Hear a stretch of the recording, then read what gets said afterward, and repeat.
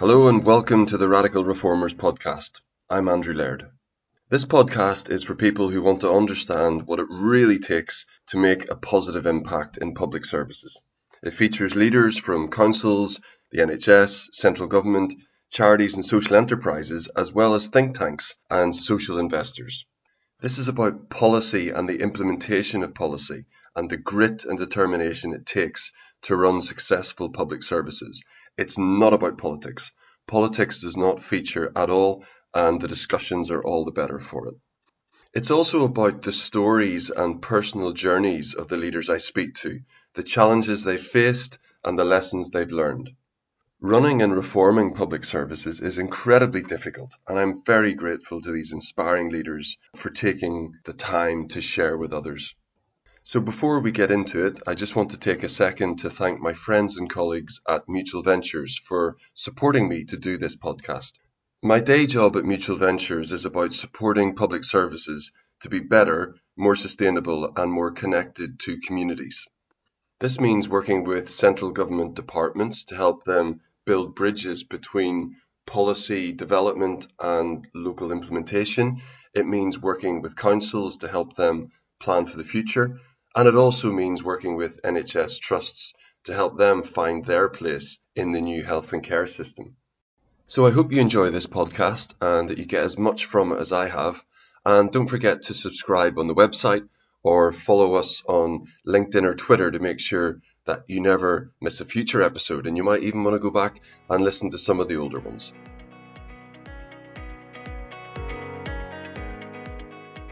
This episode is with Adam Hawksbee. Adam is the Deputy Director of the Onward think tank. Before that, he spent time working directly with the West Midlands Mayor Andy Street. This episode is for anyone interested in levelling up and the different lenses through which you can consider it. These include economic development, public health, crime and antisocial behaviour, and local workforce skills. Onward have conducted some fascinating research across the country, and Adam relays some of the learning from that, including what levelling up activity is happening in Barry, which many of you will know is the home of the TV hit Gavin and Stacey. Adam also discusses the concepts of levelling up fast and slow and what they mean, and it's not going to be a surprise that you need both. He also talks about how public investment and private investment need to work together in order to raise prosperity around a place, and why some areas are very happy to be commuter towns and others aren't. If levelling up isn't your thing, then we also find time to explore the impact of artificial intelligence, particularly on public services, a new idea on national service which Onward are working on, the importance of hydrogen to the net zero goal, and how patriotism has become a misunderstood concept. Let's hear from Adam. Adam, a huge welcome onto the podcast. I wonder, just for listeners, if you could say a little bit about who you are. Absolutely. Thank you very much for having me. So my name's Adam Hawksbee. I'm Deputy Director of the think tank Onward. I lead all of our work on levelling up, repairing the social fabric, our programmes on getting to net zero, on what we call becoming a science superpower as well as some of our political work, trying to understand where public opinion is in Westminster. I previously was head of policy to Andy Street, working up in the West Midlands, and have done a range of roles kind of around levelling up, urbanism, regeneration for the last 10 or so years. Fantastic. So it's always been in and around the public policy arena.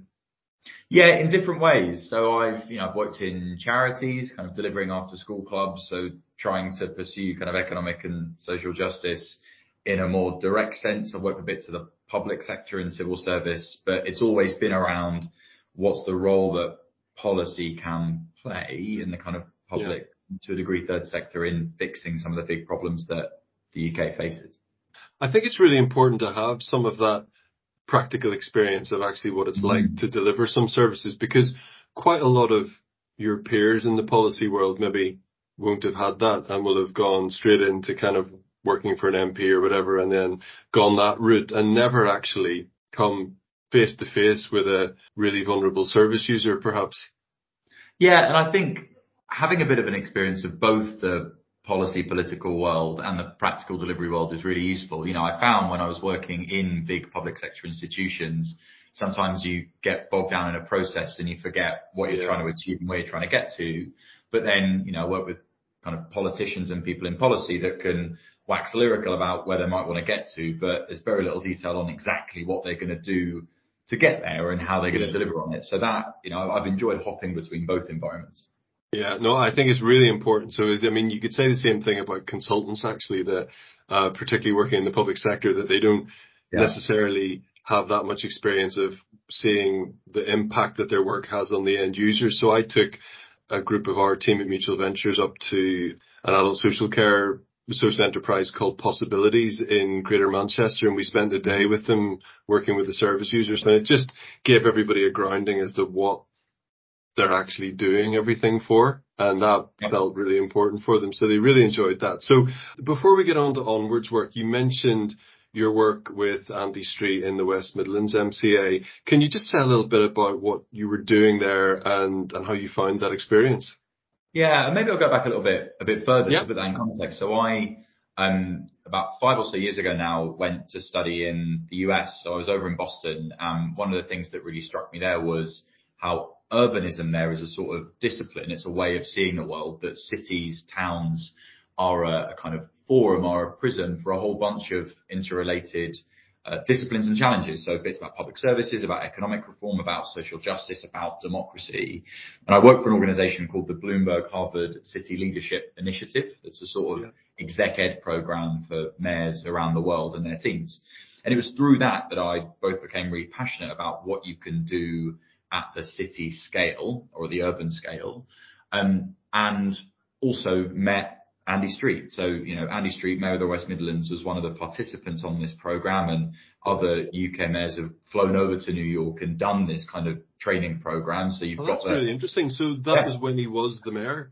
He went over and did this. That's really interesting. Yeah, it's great. You've got, the mayor of Reykjavik, the mayor of, Boise, Idaho, and the mayor of Birmingham or Mayor of the West Midlands sitting there and having a conversation about, okay, how are we using data, or how are we delivering frontline services, or how are we bringing partners together across sectors? It's a fantastic program. I mean, that's amazing, but we'll come back to you in a second, but just from Andy Street's perspective, I think it's brilliant when leaders don't assume that they know everything, and they know that they need to keep learning and keep expanding their horizons. That's really reassuring to me to hear that you did that. So particularly people like Andy Street, who have very senior roles in the private sector. He was the managing director of John Lewis, and he was very, I think, humble about the fact that being a mayor of a city is a very different role. And it was through that program that I met Andy, knew I wanted to go back and work in local government, regional government at that level, certainly outside of London, because that's where I've been kind of born and raised. And after I graduated and came back to the UK, that was how I got into that role at the Combined Authority. So I was head of policy, kind of working both with the mayor, but also the executive team at the CA. And my main thing I was responsible for was developing kind of strategies, pitches around further devolution, around how we could make best use of some of the devolved levers that the Combined Authority had. But I was there for 4 months or so when COVID hit. And so actually my broader strategic policy role became, by necessity, one that was more about tactics, delivery, and ensuring the organization was helpful day to day. Yeah, that's amazing, actually. Just that, quite a big bit of life is luck, but you need to be prepared to take that luck. And just meeting Andy at that point, it was a piece of luck for both of you, I would say. And yeah, that's amazing how that happened. So what's it like in a mayor's office? I mean, what is the day to day? Because I guess for some people it will feel slightly less tactical and more strategic, maybe than working in a frontline service in a council. Would that be fair? Yeah. So combined authorities are membership bodies, right? And the important thing is I wasn't a kind of, in the mayor's office, he had a kind of group of 3 or 4 people. I was in the combined authority as an institution, which, the mayor chairs that kind of group, the combined authority, but actually I'm also answerable to 7 local authority leaders in the West Midlands. Yeah. And so a lot of the day to day is actually about kind of coordination between those 7 leaders. Certainly in my job, so, we had other teams that were doing the adult education budget or big bits of the Brownfield Fund. They might have been more head down delivery. That might feel a bit more like a local authority. But actually my job in developing future facing proposals was a lot of meeting with both some of the senior officials in those local authorities, but also our universities, at the time our LEPs, our chambers of commerce, Yeah. trying to understand, what are the things we want to be focusing on? What are the levers that we might want in the region? What are the areas of common interest? And what areas are not common, right? What things do we not want to do at the regional scale because they're more appropriate locally? So I think that is sometimes certainly what's lost in the comparison with mayors in other countries, is that ours don't have the same sort of executive functions. And so it's a lot of corralling, coordinating, that sort of work. Yeah. Fantastic. We could talk about that all day, but I've got such a long list of things I want to talk to you about. I'm going to keep moving. So let's move on to your time at Onward. And particularly, I want to start by talking about levelling up, which I know is an area of interest for you and a key policy agenda item for the whole country. So there's a whole range of lenses through which you could look at the concept of levelling up. So in your view, what does or should levelling up mean? So I sometimes talk about the distinction between levelling up fast and slow and the need to do both of those things. So let me start with levelling up slow. There are clearly some big multi-generational, certainly decades-long inequalities that have opened up and got worse in the UK. That is both north-south, but it's also kind of coastal and inland. Some areas that are, less productive, higher levels of kind of health challenge and early morbidity, et cetera, et cetera. Range of different indicators on which these areas are challenged. And tackling that is about big economic and social plays, about transforming how education and the welfare system works in parts of the country that are left behind, in building major new infrastructure, in rebalancing growth enhancing spending. Those things take a really, really long time and will take a long time to see benefits. Alongside that, levelling up slow, you also need to do levelling up fast. So a report we did that we can talk about a bit more in a bit, levelling up locally, went to local areas and went to local people and said, what are the things that matter to you that would indicate progress on levelling up in your patch? And the things they talked about actually were about pride in place, for things like tackling antisocial behaviour, repairing the high street. And these sorts of things, if you just did those, are probably not going to turn the tide on those big regional inequalities, but you need to do them to build a sense of, emerging pride, but also so that you get the space, you get the support, you get the momentum for that bigger long-term stuff. And so levelling up as an agenda needs to balance those two things, the day-to-day practical thing that's probably in weeks and months, and the big long-term economic shifts that are probably in the years and decades. Fantastic. And if I could just ask a little bit about the link between some of the areas that you've talked about, so economic growth, health and well-being, antisocial behaviour. It's really complicated for council leaders, exec leaders and elected members to just try and figure out a plan that's going to address all of these things. Because a really good example was, I was having a conversation with a council the other day where they've got great plans to pedestrianise a central area to try and increase footfall and to put in more seating and things like that. Now, the obvious thing there is that this will be great for local businesses because you'll get more people in. It's a more pleasant place to be. But then the kind of counter question is, well, won't that drive antisocial behaviour? Won't that make it a place where the young will want to hang out, inverted commas? That's not my words. Yeah. I think it is. So there is this kind of whack-a-mole challenge, right? And that's why one of the reasons why I work in the public sector is really interesting, that it's not as simple as, some parts of the private sector where you might kind of design a product, release, measure, all the rest of it. Actually, these problems are dynamic, they're complex, they're wicked challenges. And I think that the key thing for councils to do, two things. One is not try and go it alone. I think one of the big worries that I have sometimes when I speak to councils is when we say, look, our work indicates you've got a real problem with X. They say, don't worry about it. We've got a strategy for that, or we just launched a plan on that, or something that, something along those lines. And actually what they need to be is embedded in a wide group of empowered partners, some of whom are going to take the lead on some of these topics, right? And that can be threatening to a council because it might mean that they're not the ones that get the funding, or they lose some of the control over what happens. But actually the only way to be resilient is to be embedded in that group of institutions. Yeah. And I think the other is, in terms of focus, is to identify what the binding constraint is in an area. And we talk about this in our Levelling Up Locally report.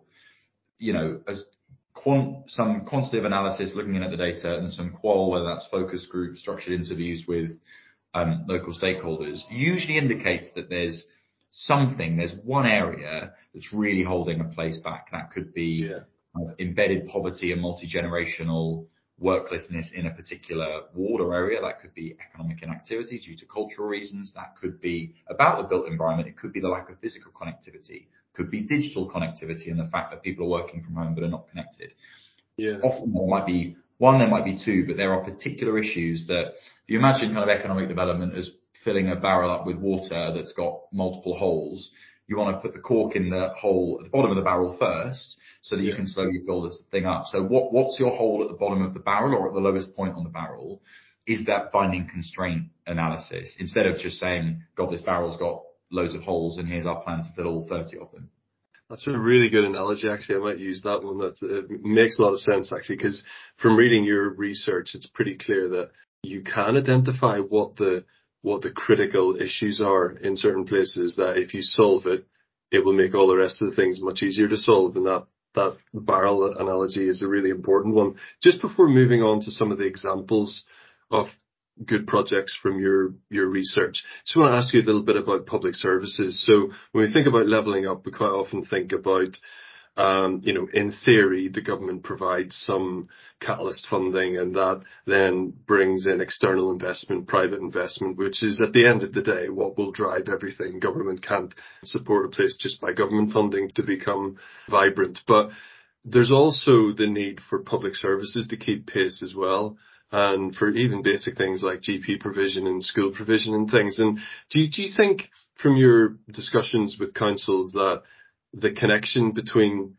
the effort to try and get the private external investment, the new businesses, the new factories and things, do you think that they join that up with the need to match it with supporting infrastructure like public services?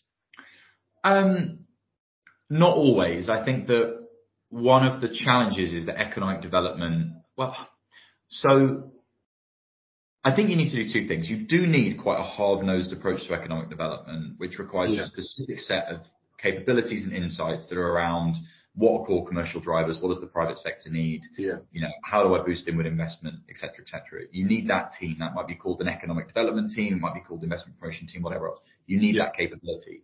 You also need to recognise, as you say, that actually a lot of businesses looking to relocate are going to be looking at, can my employees live a healthy life, access good schools, enjoy the public realm, et cetera, et cetera. And so you need an approach across your whole organisation which recognises the interdependencies between different bits of the economy. I worry at sometimes that kind of interdependency approach means that you lose the commercial hard-nosed private sector bit. And so, yes, of course, we need an inclusive growth approach. The economy refers to a wide range of levers, but I do usually want to see in council some sort of economic development team and someone whose job it is to say, yeah, all right, fine, we do need all of these things, but actually these are the businesses we want to attract. This is what they're saying to us, and that's why we should divert some of our funds to this particular, vertical bit of industrial strategy. I think that's really wise, and it's not always the popular thing to talk about for some reason. It is the hard end of it, but it is what will eventually drive the prosperity of an area. So I'm just moving on to some of the stuff that you've been looking at. So your research is focused on a number of councils and the specific projects and interventions that they've run, all in the interest of improving local areas. So are there any really innovative examples which have jumped out for you? Yeah, so let me tell you a story about Barry in South Wales, which is a place which will be famous from Gavin and Stacey. From Gavin and Stacey, indeed. Yeah. And we went there because we spoke to the local member of parliament who said, my patch, Vale of Glamorgan, is broadly quite affluent, and a lot of people that live there are kind of middle class, semi-rural. But we've got Barry, which is a town which has really struggled. And on most of the indicators we looked at, we could see that there were high levels of deprivation, levels of unemployment, etc. Actually, when we got there, the story for us was one of an area that was beginning to level itself up in a way that you could start seeing in some of the leading indicators, if not some of the lagging indicators. The highest house price growth in the country, I think in 2021, was in Barry in South Wales, right? Oh. And there were a few things that really came out to us as being examples of local leaders, and I use that term deliberately, not necessarily just local councils, but local leaders more broadly, levelling up. So first, when we said to people, we're coming to Barry, we'd love to meet up with you, almost everyone said, well, let's go to this coffee shop, this one coffee shop. It's called the Pump House, and it was in the waterfront area. And they wanted to take us there because for them, it was a real example of where Barry was going. This was this was formerly a pump house. It was used to pump water in and out of the docks. Yeah. And the local authority, with money from the Welsh government, had repaired the roof of this old heritage building and sold it to an entrepreneur. And that entrepreneur had turned this pump house into a combination of a coffee shop and some co-working spaces. It's a beautiful space, kind of, families go there, young people grab a cup of coffee. It could be anywhere in Brooklyn or in Seattle, but it's right in the middle of Barry, South Wales. Yeah. And it's a great example of a bit of public funding, a local entrepreneur coming on and having a commercial business, and that being a source of pride. The broader waterfront area, which was formerly industrial land for the docks, over the course of about 30 years, in partnership between the community, the landowners, who are an international private company, and the council, have turned it into phenomenal housing, kind of waterfront housing. Some developers have come in, but actually it's kind of semi-detached or detached housing. They're kind of family homes as opposed to 1 or 2 bed apartments. They are alongside a whole bunch of amenities and leisure activities, and in really beautiful natural surroundings. So, local entrepreneurs, community development. The other thing that was really clear is that they had tackled problems with antisocial behaviour. So historically, a lot of people would come to Barry for day trips, bring their booze with them and basically sit on the waterfront. And that meant that promenade that you see in Gavin and Stacey was actually not somewhere that families would go. And a local police officer introduced and then policed a no alcohol zone would basically, as people got off the buses from other parts of Wales to basically booze up on the beachfront, would take their cans, pour them down the drain and say, you're welcome to stick around, but you won't drink here. And some of that, over the course of a few years, I believe in the kind of 90s, basically 90s, maybe early noughties, moved the area away from somewhere that you come to drink, and families started returning. It changed the whole vibe of the environment without, particularly draconian or aggressive tactics, but just kind of common sense neighbourhood policing. And then the final thing they had was a bit of luck, right? So Gavin and Stacey was hosted there. That gave a real cultural boost. You've got Dave's bus tours that runs around there. You've got businesses that have some of that up. But there are lots of other places that have a bit of a spark, a cultural relevance. What Barry did was really capitalise on it. So I guess the combo there of some really exciting capital projects and entrepreneurs, community-backed development, and the fact that they had tackled some of those, what might be seen as soft and cosmetic things like ASB, but things that really matter. And then also capitalising on their bit of luck that gave them a bit of pride. So Barry, for us, is a great example of what levelling up in action can look like. It sounds like a fantastic example. So just to come back to your hard-nosed economic point, are there new jobs being created there? I got the point about the lovely coffee shop and the housing and everything, and I was just wondering whether people are working in Barry or whether it's a commuter town. So it's a really good point, and one I should have picked up in my kind of broad overview. So what is so interesting about Barry is it seems to us, although the local Member of Parliament and some of the councillors were nervous that Barry would become a dormitory town or a commuter town for Cardiff, right, which is, 25-minute train ride away, or, it's very well connected to Cardiff, kind of reasonably short drive away. Yeah. Actually, therefore, because they were worried about that, they wanted more co-working space or et cetera. Actually, a lot of people that we spoke to in focus groups were quite relaxed about the fact that a lot of the jobs were going to be created in Cardiff. That in Barry, you would have those non-tradable jobs, your foundational economy jobs, your, parts of the public sector, your high street shops, your restaurants, your bars, etc. But actually the people that were going to work in the creative industries or in professional services or whatever else would be going into Cardiff. People were quite relaxed about that. And that maturity of relationship between city and town, in which both rely on one another. Lots of people would love to work in Cardiff, but they don't want to live there. They'd much rather live in these nice new waterfront homes in Barry. That there's a win-win there. And actually that's something that we haven't found when we've done work across the country. We did some work in South Shields, and the South Shields Newcastle relationship, or the kind of relationship between kind of Clacton and cities in Essex, is not there. There's actually a degree of resentment and frustration. So no, Barry's probably not going to be where loads of foreign direct investment is coming. They do have some manufacturing industry there, which is good. but the future for Barry is probably going to be being part of that Cardiff City region. Yeah. And I think that's okay. And I think the that does sound okay, actually. Yeah, I mean, it reflects just the type of developments and projects that you're talking about there reflect some of what we're seeing, some of our experience of supporting areas with levelling up. So just to give some other examples for listeners, just recently supported Caerphilly, remaining with the Welsh theme, to get levelling up funding for a health and well-being hub. So, a leisure centre in old parlance, but it's a health and well-being hub because it's more than a leisure centre now. There's all sorts of community spaces and everything there. So, and a lot of the levelling up funding for successful bids seems to be focused around getting investment for a particular anchor piece of investment. So in Caerphilly, it's the health and well-being hub. In West Lindsey, it's a new cinema in the middle of town that would then try and drive footfall and extra restaurant investment and things like that. So there's lots of interesting stuff. And I know that there are great case studies like your reporting and others, that if other council areas are looking for ideas, that there's tons of stuff out there. Yeah, absolutely.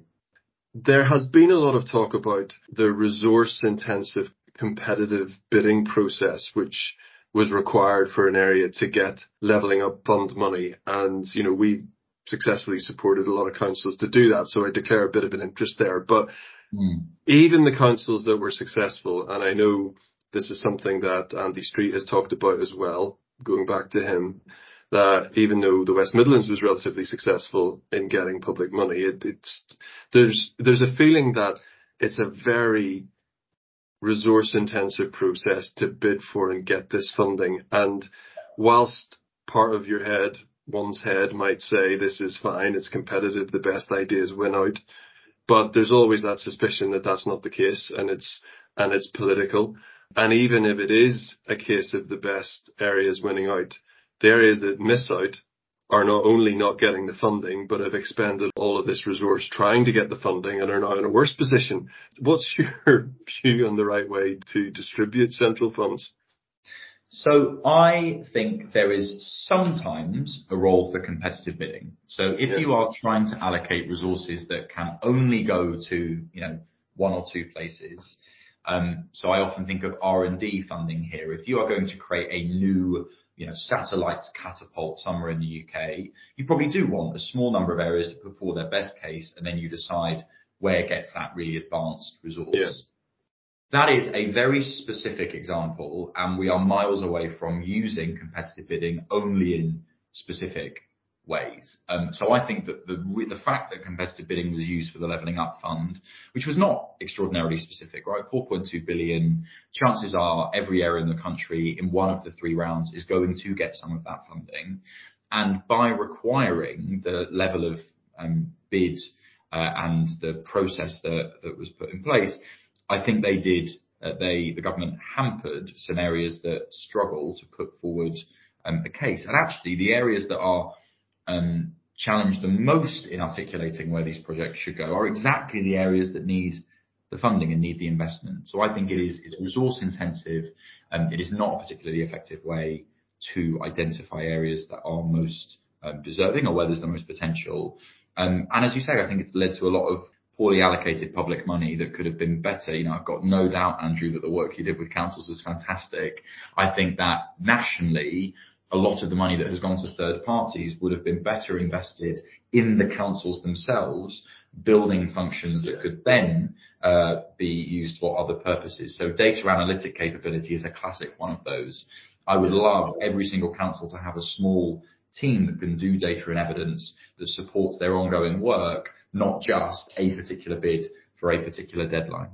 I think that's exactly right. And on that specific point of gathering data and evidence, when we were working with councils, that was part of the biggest challenge, gathering that, particularly for district councils. Yeah. So it was in a county district environment, it was the district councils who were able to bid for funding. And most of them have extremely small corporate centres and very little capacity. And just because of all the other things they have to do, not a great grip on their data.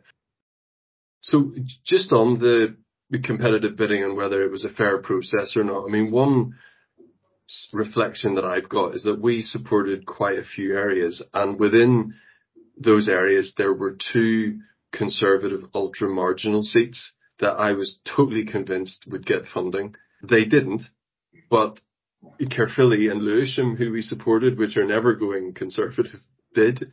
So I just found in our own little sample, it didn't reflect that at all. So it goes to show, it's not necessarily that, but I mean, I guess there's a chance that because there's around 3 coming up, some of those marginal seats might get funding closer to an election time, but I won't ask you to comment on that. So just moving on from levelling up now, because I know Onward are involved in a whole range of other research projects, and I saw recently that you produced some really interesting research on generative AI and how that can best be harnessed to help the UK gain a competitive advantage. And this has really struck home for me as well recently, like over the past 3-4 months even, this has really taken off as a topic. And, one of the things I was thinking to myself is I am sure that somewhere in the country, cabinet reports for councils, unbeknown to possibly the people reading them, have been generated using ChatGPT. I wonder if we could just start with that, because this is something that the public sector really needs to get a grip on, because it is the most exposed, I feel, in terms of this. And I am sure lots of stuff is happening in this area that there are no policies around. Yeah. And I think the big risk with generative AI, and actually some of the other work we're doing, the risk is that because government hasn't got a lot of space to really consider, okay, what's happening here, what's changing, it has to just react very quickly. And civil servants are up against massive pressures and deadlines. You end up just reverting to what feels familiar. So on generative AI, that might be, okay, how do we ban this? How do we tax this? How do we impose a moratorium? Or, how do we just launch an AI team or something like that? Actually, there are going to have to be nuanced approaches to this. And so our report on generative AI was subtitled Opportunities, Shocks and Risks. There are going to be some massive opportunities that if we capitalize on. So in terms of the public sector, the productivity potential for some of our public services is enormous if we can properly diffuse generative AI throughout the NHS, throughout the education system, et cetera, et cetera. My sister-in-law is a teacher. Lesson planning could just be completely transformed if we had a tool that harnessed generative AI and LLMs. But shocks, there are going to be shocks to the labour market. How fast they are and how soon they occur are up for grabs. But there will be a transition, just as there has been with other technologies. How do we get ready for that? And how do we ensure that it doesn't come as a surprise, even if it's something that's quite sudden? And then the final area around risks, a lot of this stuff on alignment and safety around the AI. Are these tools going to do what we think we want them to do? We might input, here's a task for you, but the way it gets there causes real harm or doesn't conform to our ethical principles. Then that could be a real concern. And there are lots of, Geoffrey Hinton and others who have been very instrumental in developing these technologies that are suddenly very worried. So on, our report that a guy called Shabir Morali, a former special advisor in government, wrote for Onward on this, was focusing on those 3 things: opportunities, shocks and risks. And we're actually doing some really good cross-party work at the moment with the Tony Blair Institute to try and educate members of parliament. So we like to be a bridge, if we can, in think tank land between academia and politics. Probably more robust than journalism, but not with the timelines of academia. We sit right in the middle, and we want to play a role in making sure that members of parliament are up to date with the latest. And so we're trying to do that work now. And so what does your report conclude? As a country, are we on top of this? Are we prepared to make the most of it in terms of economic benefits, in terms of social outcomes that it could support? So we've made a really good start, actually, in the creation of the Department for Science, Innovation and Technology, the allocation of £100 million to a kind of LLM task force or an AI task force, some of the investments we've put in increasing compute, the kind of computing power that's available. All of those are really positive steps. But, there was this period during the pandemic when the government announced something that was record breaking in terms of its scale or its pace. And everyone went, wow, this has really changed the game. And then 3 weeks later, they announced something even more dramatic, kind of whether that's the furlough scheme or something else. I think we're in similar territory where we'll announce something that seems quite big and quite bold, but then just a few months later, that will not be seen as enough. And so we are well positioned. Google DeepMind are based in London. Some of our universities are really advanced in this. The fact that we have the professional services and technology companies distributed around the country is fantastic. The highest growth in tech companies in the last year registered in Companies House, but not in London and the South East. They're in the East Midlands. We have really good geographical distribution on this. And we've got academic strengths. It's the public sector and politicians that I think now need to catch up and be leading as opposed to following the conversation around AI. Fantastic. And just moving on from AI then, I know you've got lots going on at Onward.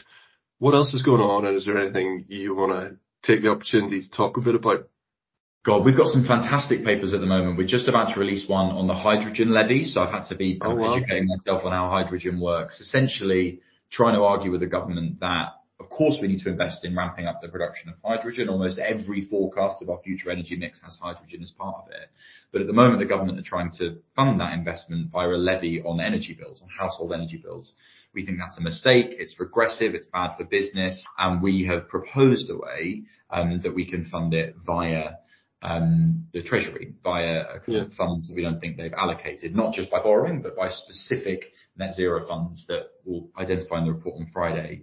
We've got some work on a new UK version of national service. It's a debate which comes up fairly regularly, so we're not talking about a military version here.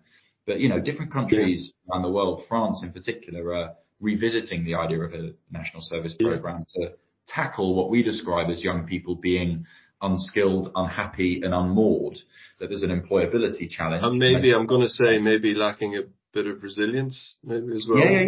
And I think that's a bit of the unhappy piece, right? That actually there's a huge mental health challenge, but that's because a lot of the experiences which build resilience, young people have been, disrupted, they've been robbed of because of the pandemic. Partially, I really worry about Gen Z coming through. There are a huge number of mental health challenges, and they might be just broader mental wellness challenges or specific kind of medical challenges, but they are unhappy, using a very kind of generic use of that word. So we are curious about whether national service, a kind of short compulsory period in which young people build some of those connections, those skills, that resilience, that purpose, whether that might have a role. And again, we've got the space as a think tank to understand what other countries are doing. We sent one of our researchers to Paris to chat to a bunch of the people that are designing and implementing this policy. So that's the sort of stuff we want to feed into the Westminster debate. But there's one of the joys of my job is the range of stuff that we get to work on. And there's a lot of it coming out quite soon. There certainly is. I want to give you an opportunity to say something about some of the thinking Onward are doing around patriotism, because it has become, and I think we need to start talking about this, that it's almost very unfashionable to be proud of your country. And that is immediately painted as being in some way very right wing, or just all of the negative connotations are associated with it in public discourse at the minute. Indeed. And I think, so I'm really interested in this question of patriotism. And I think you're right. It's a problem if it is perceived as something that only people on the ultra right wing talk about. I think it's really important because there are a huge number of things that we need to do as a country that are going to require mutual sacrifice in various ways, whether that's reaching energy security, whether that's decreasing our reliance on foreign powers in terms of trade, whether that is in terms of levelling up, that some parts of the country are going to need additional investment. Other parts of the country will probably end up needing more housing. There will be moments when we say, okay, look, I'm going to take the loss this time and you take the win. But overall, we're both going to win, right? And that requires we're not very good at that. We're so bad at that. And it requires a sense of solidarity, right? Between North and South, city and town, urban and rural, a sense of a wider us.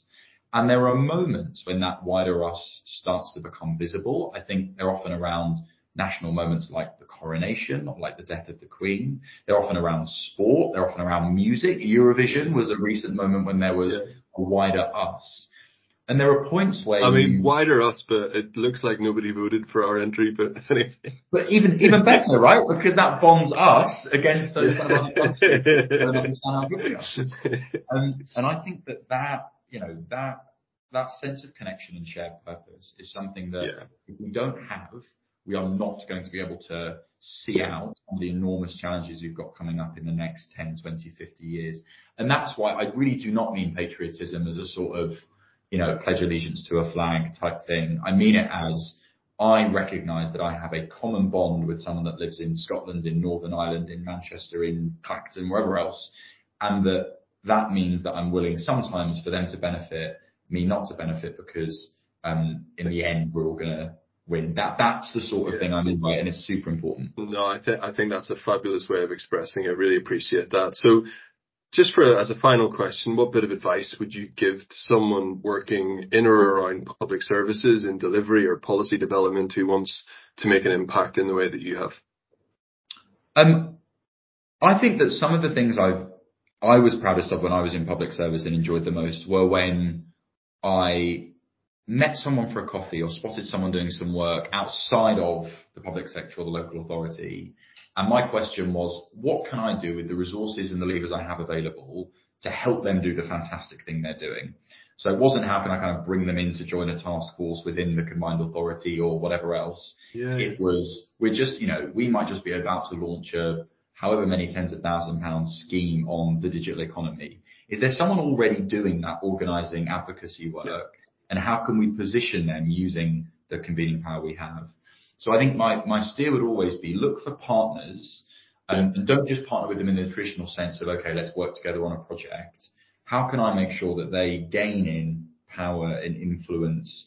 Because actually in 10 years time, if they're flying, that's going to benefit certainly the city, the region, the town, but it's also going to help us as a local authority, combined authority, district council, whatever else. It's going to help us as well, because you don't always have to be the quarterback, and sometimes you can have someone else that's playing that anchor foundational quarterback role, and you can be, the weaker partner. That's fine sometimes, not all the time, but it's sometimes fine to take that role. It is so important to be willing to let other people take credit. That's true leadership and really the role of public services. It has to be. Yeah. Adam, really enjoyed the conversation. Many thanks for your time. Thank you. Right, there's a lot to talk about there. I think the first thing that should come across when you listen to Adam is that he is working at a think tank, but has clearly spent time working within public services, his particular experience being with Andy Street in the West Midlands. And I think that shines through in how he describes the work that Onward do and his understanding of local places. I also loved how he described how Andy Street, despite having an incredibly successful business career at John Lewis, knew that being a mayor was going to be a completely different challenge and actually took himself away for some pretty serious executive training. I thought that was fantastic to see, and I hope a lot of other mayors do that type of thing.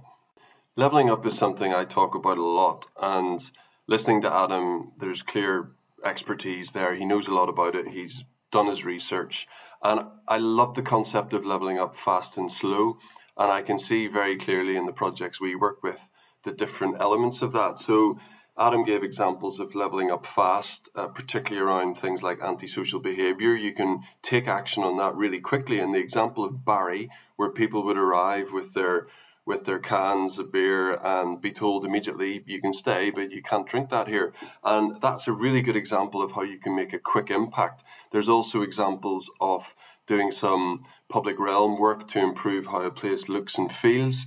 But then on the flip side, there's that levelling up slow, which is about attracting inward investment, creating real jobs, creating growth within an area. And as Adam said, that takes more time.